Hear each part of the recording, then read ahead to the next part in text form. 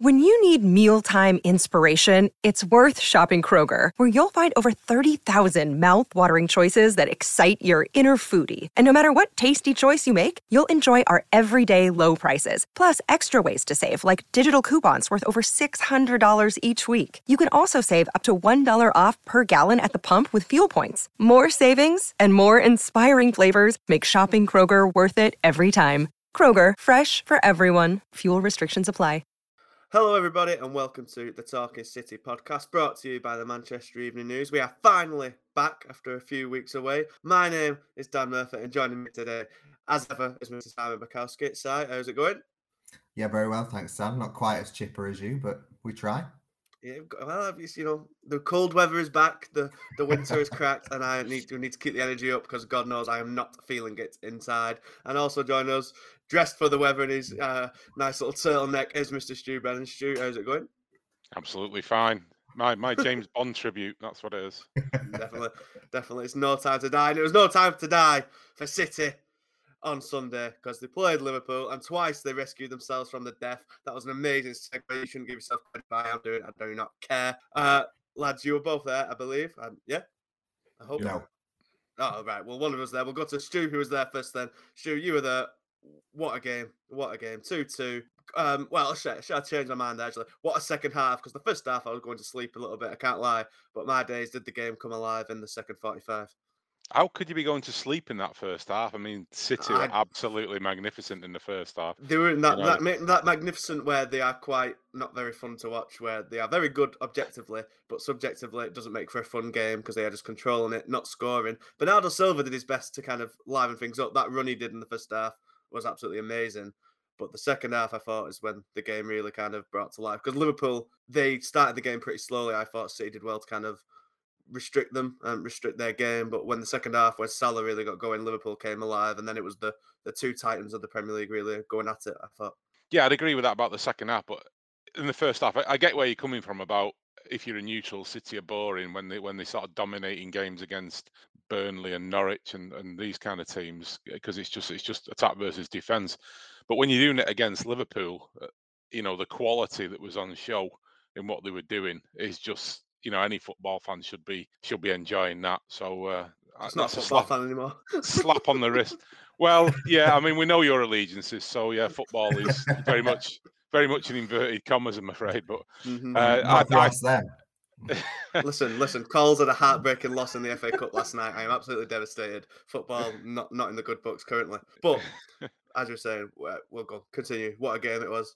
Yeah. I thought City were excellent. I mean, throughout. I mean, it's true that Liverpool came back really strongly in the second half, and it looked like City were going to get punished for the usual problem, which is creating chances, not sticking them away when they came along. But City showed that little side to the character that we've seen in the last 12 months or so. There was some doubt last season when they went behind. Did they have the bottle and the character to come back again? Well, they did it twice at Anfield, and I think overall, they probably should have won the game. I mean, but for some dodgy refereeing, I suspect they might well have done.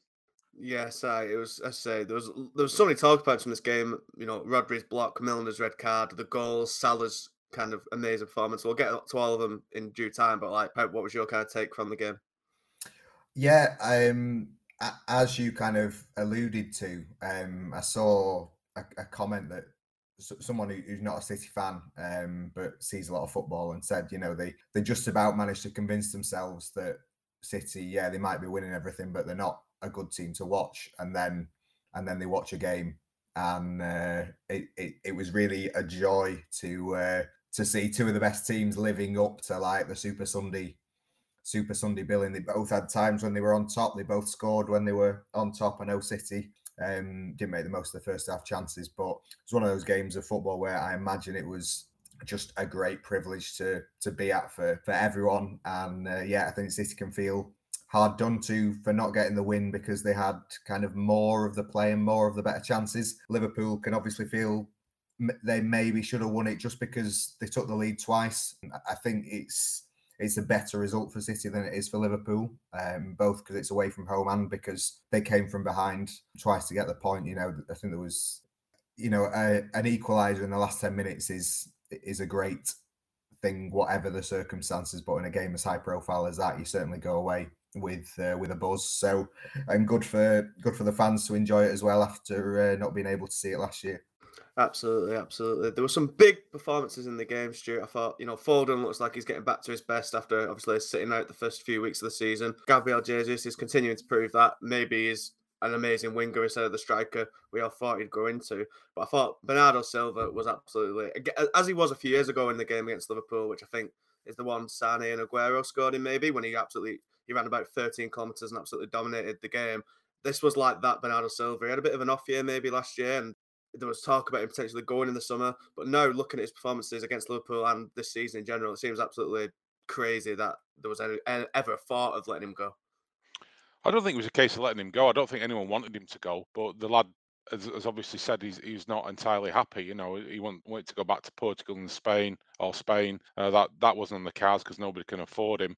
I mean, nothing much has been said, but I just wonder how much the racism charge that he faced from the FA has hit him, because that seemed to coincide with his big dip in form. I think he probably took that really badly. He certainly stopped speaking to journalists. He'd been very friendly and open before that, he suddenly stopped speaking to us, and you got the impression he was quite hurt by that, because I don't think anybody believes that Bernardo Silva is a racist.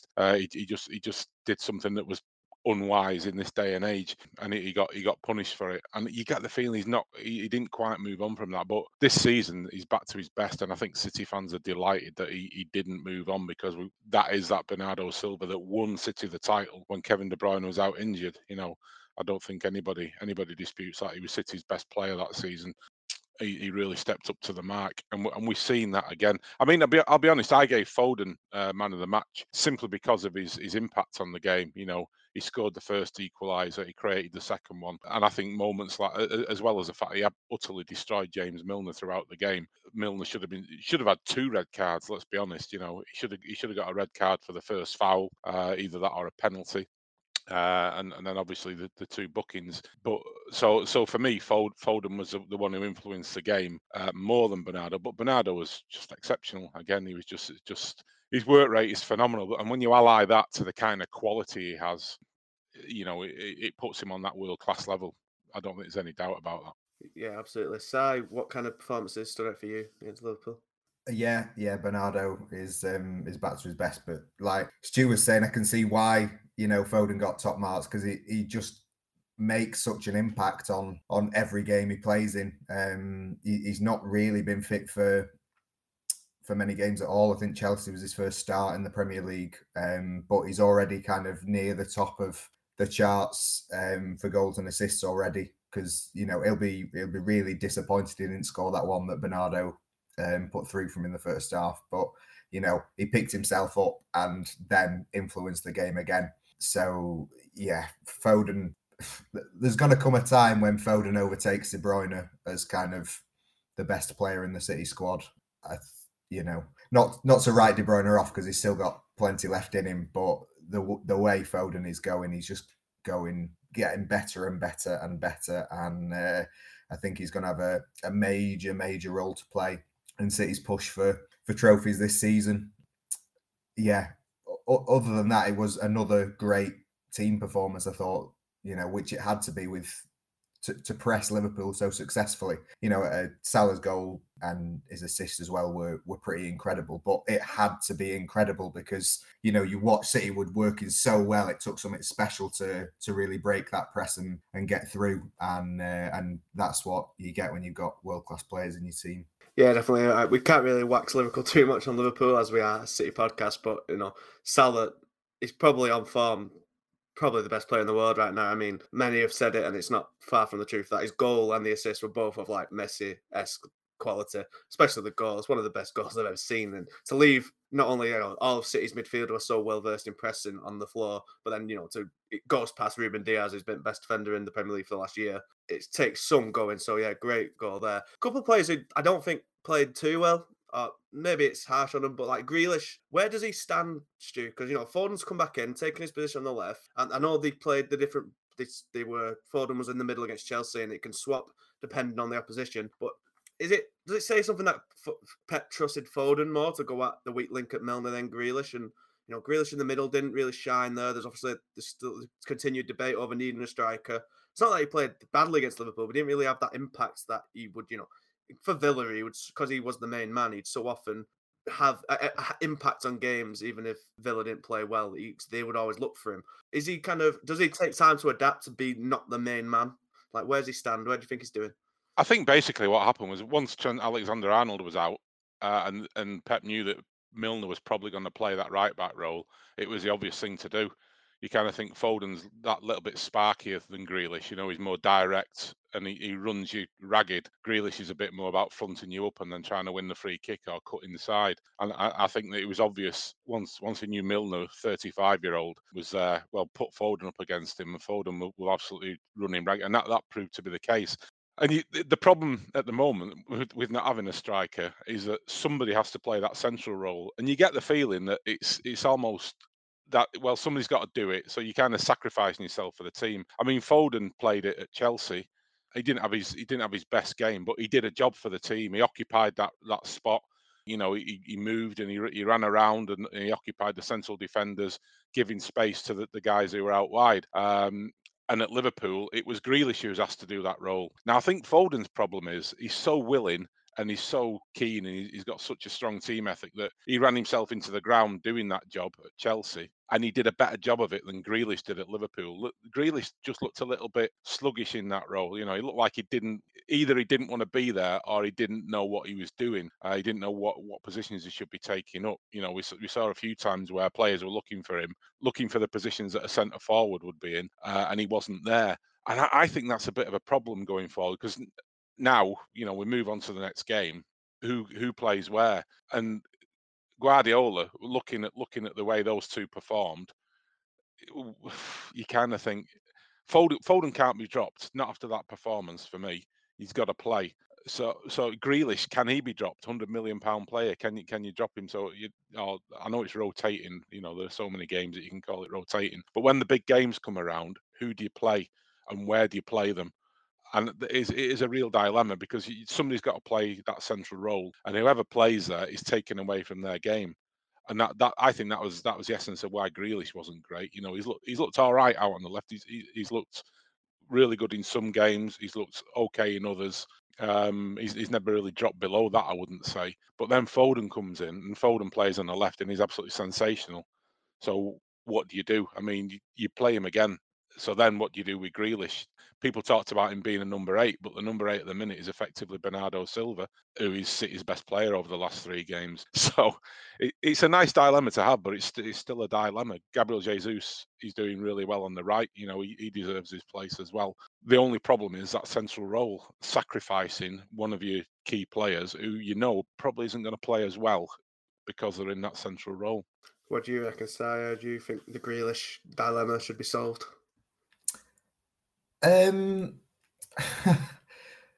It's a tough one. I mean, I have to say, as someone who I didn't necessarily think City needed Grealish fundamentally, because I thought and still think that Foden is a better player than him and will be a better player than him. But that is no sort of slight on Grealish. I have to say, I've been really impressed since he came. And I think some of the criticism that he's had is maybe sort of straying into sort of overly basic, crude analysis of, he's not scored or assisted, so he's not done well. I think Stu made the point really well. I don't think he's had like a 9 out of 10 game yet, but I don't think he's dropped below a 7 out of 10. It's kind of been 7 8s all the way. And that consistency is hard, and you can see him every game he's learning. And on that left wing, when Pep Guardiola gets hold of him, he's telling him so many things during the game, and Grealish is sort of trying to take it all in. And you can see that he is. And, he's already changing his game. He's shooting less and trying to get in better positions for the team than, at Aston Villa, when it was basically just, he had much more of a prominent role and more responsibility for creating and scoring their goals. So he's done very well in being selfless and adapting to this team mentality. I agree that now Foden's fit, it's more difficult for him to get in the team. I don't think he's great as a false 9 yet, But I think he's shown enough that Guardiola will at least consider him for selection every week, whereas I don't think that can be said for every member of the squad. Yeah, I think it's quite important to point out that if you look at some of the attackers that City have brought on in recent years, Bernardo Silva being like a good example. The first season, and Mahrez as well, the first season is usually not, they don't usually set the world on fire in the first season. They usually a sub a lot of the time, not a regular starter, as they kind of adapt to Guardiola's demands and how the information overload they're getting with. It takes a lot of time for players to adapt to City, and the fact that Grealish is playing so much already, shows that Guardiola really does rate him, because he's playing a lot more than like Mahrez and Bernardo did when they first joined. But he said hopefully he'll get there quicker, but it's going to take time to kind of look. He's learning on the job, whereas the others could maybe had a bit more time and a bit less pressure to get acclimatized to things, especially with the price tag. Really, she said that makes it a lot even more, the pressure even more kind of intense. But there are positive signs. His goal against Leipzig a few weeks ago was amazing, and I'm sure he'll get there. It's just kind of figuring out who goes where, because as you allude to there, Mahrez and Sterling, Ferran Torres, three talented attackers, can't get a look in at the moment. So there's plenty of worse positions to be in for Grealish. Before we move on from the Liverpool game, Stu, Rodri's block in the dying minutes, he covered about 5 yards in a millisecond to block Fabinho. The reaction from those in Anfield must have been one of absolute bewilderment when he managed to block that. Yeah, I mean, I was directly in line, and it was a goal. You saw it fall to Fabinho, and you just thought, well, that's it. It's Liverpool have won the game, and it was almost telescopic. His leg just extended out. It's quite ironic, really, because City fans are a little bit divided on Rodri. A lot of them think he slows up. He's too slow. He slows the play down too much. He needs to be more. We need a more athletic, agile defensive midfielder like Fernandinho was in his pomp. But then all of a sudden he's a massive hero because his reflexes and his agility and his athleticism come to the fore, and he keeps the ball out. I mean, I like Rodri, and I've always thought that he would do. I mean, he would do well in this team. People talk about him slowing the play down, but that's what City do. That's what that role is. That role isn't about getting it forward, and a bit like Liverpool do that. That's what Liverpool's heavy metal football is all about. That City are more studied. They're more about just getting on the ball, keeping the ball, rotating the ball, keeping it circulating. Ilkay Gundogan's good at that. Rodri's good at it. Yaya Toure was the absolute master at that. People talk about Yaya's goals and his storming runs, but what Yaya did for City primarily in those years was just get on the ball, give it, take it back, give it again, just keep it moving, and then that's how you pull teams apart. And Rodri is good at that. I mean, he has started adding a little bit more to his game as well, in terms of, I was saying in his first season, he needed to be passing long more. From that role for City, you need to be able to hit the wingers. You need to be able to play through the lines, something he wasn't doing. He certainly doesn't do it as much as Fernandinho did, and he doesn't do it as much as Yaya Toure did. But I think he started adding that to his game as well. Defensively, at times, he gets left a little bit because his pace isn't great, but I think he's learning to deal with that in terms of his positioning and so on. And then he comes up with that block, and all's right with the world. It's one instant in a game, but I think it'll do him good going forward. It'll do him good in the standing. He's standing in the eyes of the City fans, and it will improve his confidence as well. Absolutely. Well, that was the 2-2 draw with Liverpool. It kind of brought a really tough week to a close. They defeated Chelsea the weekend before, then lost to PSG 2-0 in the week. Lionel Messi kind of going back to haunt them. How do you reckon City are standing after that week? It's a very tough week, and they've come through it largely unscathed. The Champions League loss was a blow, but you'd imagine 2 games against Brugge coming up that it shouldn't have too much bearing, especially with Leipzig not being that good either. Shouldn't have too much bearing on the Champions League campaign. Yeah, speak to anyone at City or any City fan, and they will say the one game that they would have been happiest to lose out of those 3 was PSG. Especially how the first set of Champions League games went, and the fact, like you say, they've got Bruges coming up. I think they entered the Chelsea game seen as not the team to beat in the Premier League, and they finished this week seen as the team to beat in the Premier League. It's been a hugely successful week for them. They played Chelsea off the park. They were absolutely phenomenal. And this is a team who, everyone said Tuchel's got Guardiola's number and they've beaten them 3 times in a row, even though City tossed it away in 2 out of the 3 games and that was all forgotten. But City showed that when it mattered, they turn up and they beat you. And they weren't able to beat Liverpool because Mo Salah is world class and Jurgen Klopp is a world class manager, and they weren't able to beat.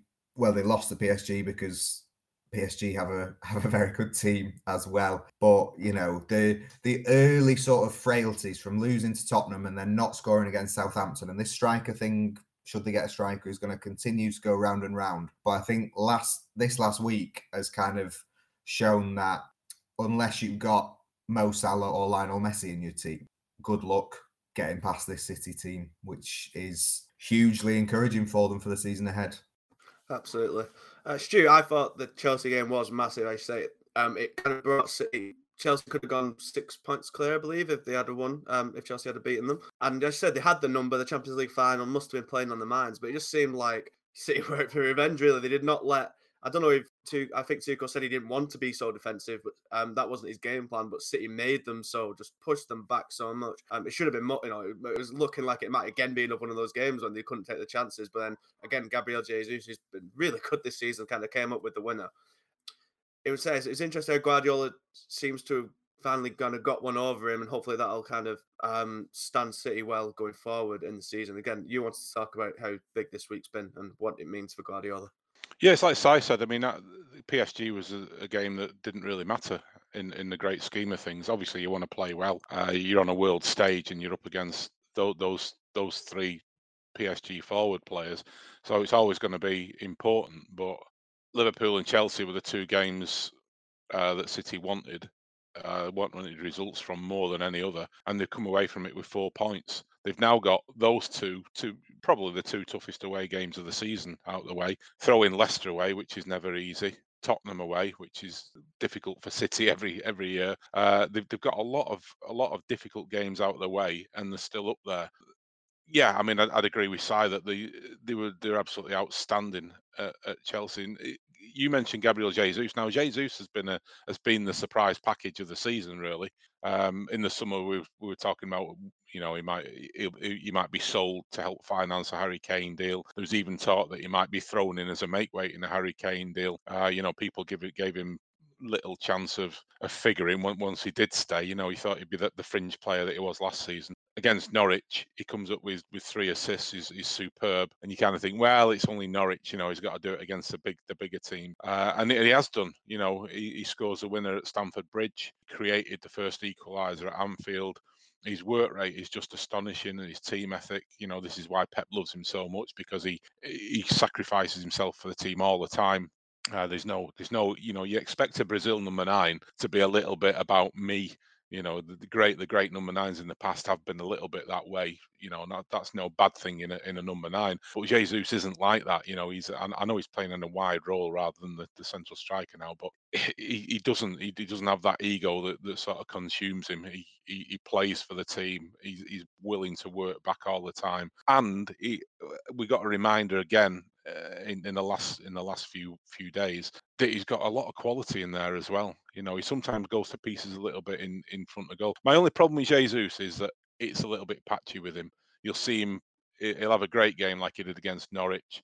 Then the next one maybe not so good. You don't tend to get that. You don't tend to get that with Foden and Bernardo and players like this. I think Jesus can have a run of bad games, whereas the others might just have one bad game every now and then, and that's perhaps something he needs to work on. I don't know how you do that. I think it's probably a confidence thing with him. You get the feeling that if he doesn't play well, he tends to dip, and then it becomes a knock-on effect, and it keeps on going with him. But I think he's been superb. And City, as I said, City come out of this week still with Champions League qualification intact. I'd still back them to top the group, given what happened in the first round of games, and with PSG still to come to Manchester. And they've picked up 4 points from the 2 teams who, for me, are the biggest rivals for the title this season. And betting that they can't wait to get going again after the international break and then tear into some of the, they've got United obviously on the near horizon, but they've got a few winnable games before that. So pick up a few points, go into the derby, and if they win that, set fair for another great season. Yeah, definitely. I was just going to go into like the coming week. So we're into the second international break now, 7 games into the season, and of them 7 games, City have played 4 of last season's top 6. So they're still third on 14 points, level with United and Everton, whereas Chelsea are top somehow still with 16, and Liverpool second with 15. They've come through this. They've had a really kind of rough start to the season. As we said, Chelsea and Liverpool was intersected with having to play PSG, and they've had injuries. And we saw the Wickham game when so many kids had to play. It's not been like last year. It's not been a good season, a good start, ideal preparations for the start of the season side. But to come through in such a strong position, and then after the international break, the fixtures they've got before they play United, Everton, and PSG again in November. They've got Burnley, Brugge twice, home and away, Brighton, West Ham in the Cup, Crystal Palace. You fancy City to kind of really start firing on all cylinders now, don't you? Like they've come through the start of the season in really good shape. It feels a long, long time ago, doesn't it, since Manchester United were tweeting out the league table after the first weekend of games. Them beating Leeds and Liverpool and Chelsea winning and City losing at Tottenham. And yeah, how quickly things turn. It's been really, really impressive to see how City have picked up results in what has been a very difficult set of games. I think it's gone better than Guardiola expected. And they have won 3 out of the last 4 leagues because they've beaten the teams that they should beat. So you would like to think that with a more easier run of games on paper, they should pick up more points. The only tricky spell I would suggest is they've got a week where they go away to Bruges, and then they play away at Brighton, and then they play away at West Ham. I think those are 3 in 8 days or 3 in 9 days. And just like with this last week, gone 3 aways in a row, especially a European trip, is pretty grueling and tiring on the players. And Brighton, obviously, a very good team. Guardiola rates Graham Potter very highly. So that will be a tricky spell. But if they can, be ahead of United when they head to Old Trafford for the derby, that will be a very good position for them to be in. You made an interesting tweet about comparing kind of City's fixtures with United and the fact that they're both still on level points. Was it United? I think United have only played one of the last season's top 6, which was West Ham. West Ham, not a good team, but not one of your traditional big 6. Yeah, I mean, that was just a bit of fun to point out that, United was seen as title challengers, and if they don't challenge for the title, then I don't see why Ole Gunnar Solskjaer should be in a job next season. So, the pressure is on them. But all the talk after the transfer window was how United had secured this coup by getting Cristiano Ronaldo and scored 2 goals on his debut and all that goodwill, and United sort of being seen as this, positive. The positivity around Old Trafford has somewhat disappeared in recent weeks because they've not really played well since the opening day. But that tweet more upset Chelsea fans, to be honest, who pointed out they'd had a very difficult run as well, and why was no one talking about them, even though I didn't mention them. But never mind. I didn't realise you had such a Chelsea following ready to come at you with the pitchforks as soon as you dare snub their name. But Stu, before we wrap up, let's say, how would you rate the season so far? And do you see City kind of going on a tear after the international break? Well, I had to do a piece this week about that. How do you rate the start of City's season? And we had to give a mark out of 10 in terms of how the season's been so far. And the way I put it was, ahead of the Chelsea game, it was probably a 6 out of 10. They did not look great against Southampton, at Tottenham, lost to Leicester in the Community Shield. It was just above average or on average. After the Chelsea game, it bumps up to 7. Then after the performance at PSG, if not the result, and then the performance and getting a point at Anfield, it goes up to an 8. So in the space of those 8 days, for me, they've added 2 marks to their rating for the season so far, and that's got to be a good thing. at this stage last season, they were way behind the pace. The people were talking about Tottenham winning the league, weren't they, at this point last season? City were down in mid-table somewhere, and very few people. Some people were saying, "How they've gone, this is the end for them. Guardiola's going to leave. It's all falling apart." And we all know what happened after that. And City are more than capable of putting that kind of run together again, as long as you don't get injuries and so on. Because I think the squad is still a little bit. It's odd to say, but still a little bit thin. They've got 2 injuries basically at the moment, and they're putting young lads on the bench because they've not got the biggest squad, contrary to popular belief. They've got a good quality squad, the players have got, but it's not the biggest squad. So that is a factor. If they can keep most players fit, if they can keep enough to keep putting out a quality 11 each week, well, the world's their oyster. They could go on and better last season in winning the league, winning the Champions League. Take it from there. It's a big season, but we know they're capable of it, and those 3 games in 8 days have proved that they're capable of it. Well, on that optimistic note, we'll end that there. Thank you very much for listening, everybody. We'll be back next week with any luck to kind of preview the visit of Burnley to the Etihad Stadium and kind of look at how City's players have done on the international break, if there's any news to be had there. In the meantime, you can go over to Manchester Evening News /Manchester City for all the latest and breaking news and opinion pieces throughout the international break. Keep up to date with all the latest happenings at Manchester City. Once again, thank you very much for listening, and we'll see you next week. Ta-ra!